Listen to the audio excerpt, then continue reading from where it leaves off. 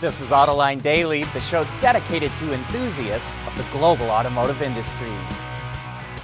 Automakers are reporting their second quarter earnings this week, and the numbers are going to be grim.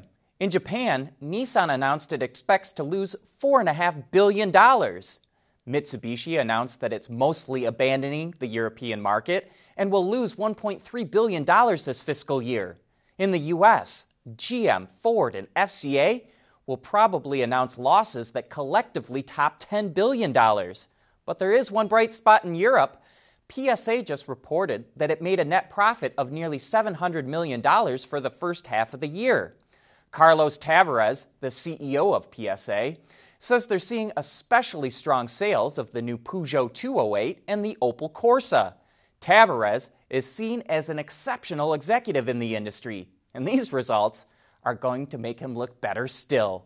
Now let's jump over to South Korea, where car sales set a record in June, partly because taxes on cars were about to go up.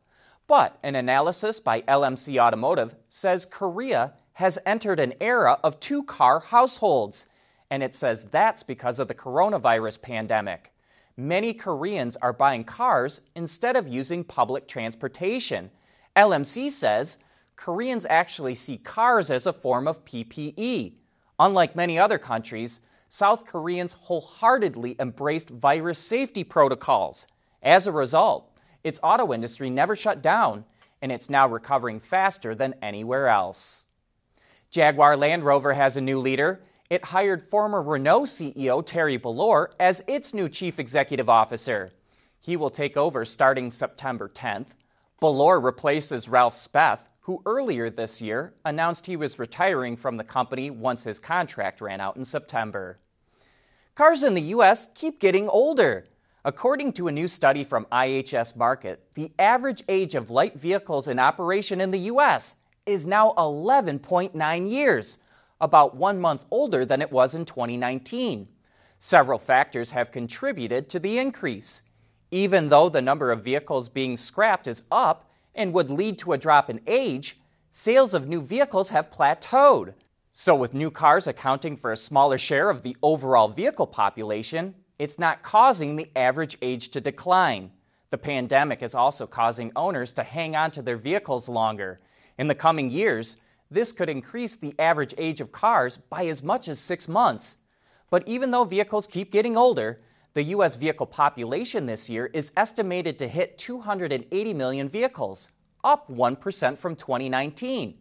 IHS says this scenario could represent a big opportunity for the aftermarket and vehicle service centers.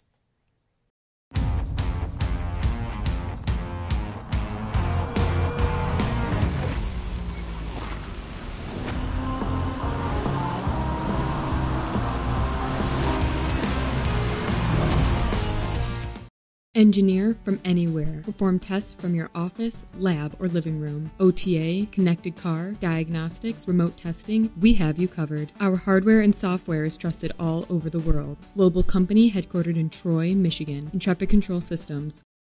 Cadillac filed a trademark for 2 more names that end in IQ, which is pronounced ick. We've reported on the Lyriq SUV and the Celestiq, a hand-built sedan.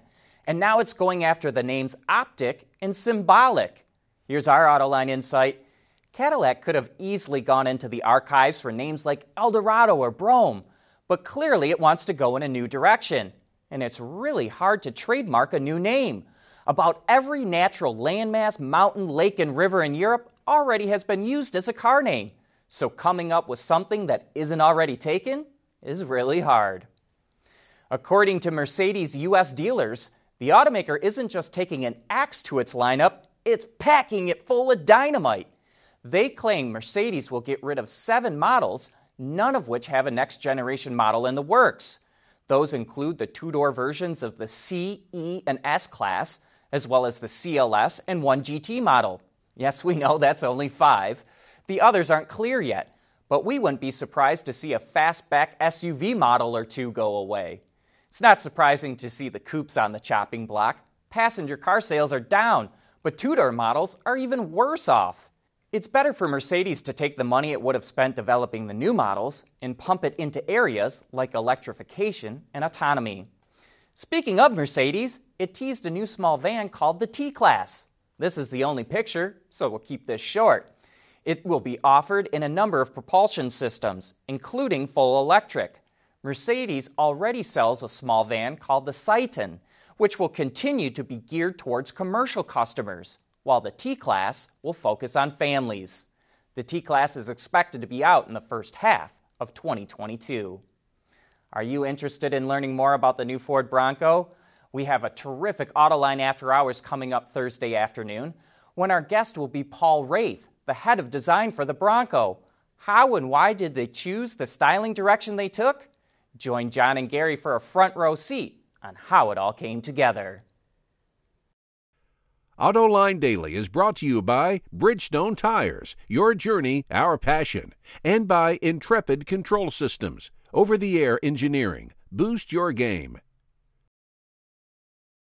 Words Intelligence cites a battery recycling company that predicts 2024 will be the tipping point when global demand for lithium, cobalt, and nickel will outstrip the capacity to mine them.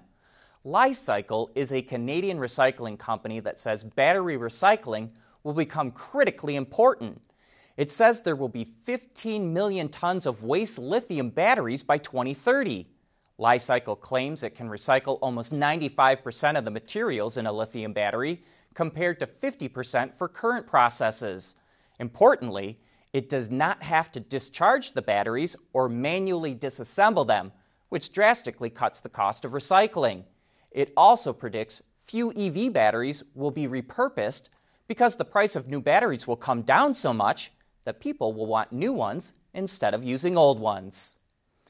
2 weeks ago, GM announced it was cutting the third shift at its Wentzville, Missouri plant because of high absenteeism due to worker fears over catching COVID.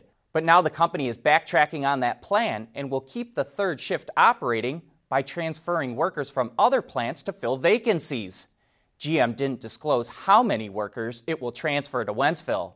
But here's our Autoline insight. GM desperately needs that plant open. It makes the Chevy Express and GMC Savannah vans, but it also builds the Chevy Colorado and GMC Canyon pickups. GM needs its pickup plants up and running because that's where it makes a lot of money. We've all seen a vehicle with a bumper that was repaired in a less than professional manner. Very un-MacGyver-like. But I saw this yesterday and thought it was super clever. It's just like those folders that are held closed with a string. What do you think? And please, share any similar fun stories that you might have. I'll also add this one, just because I like it so much.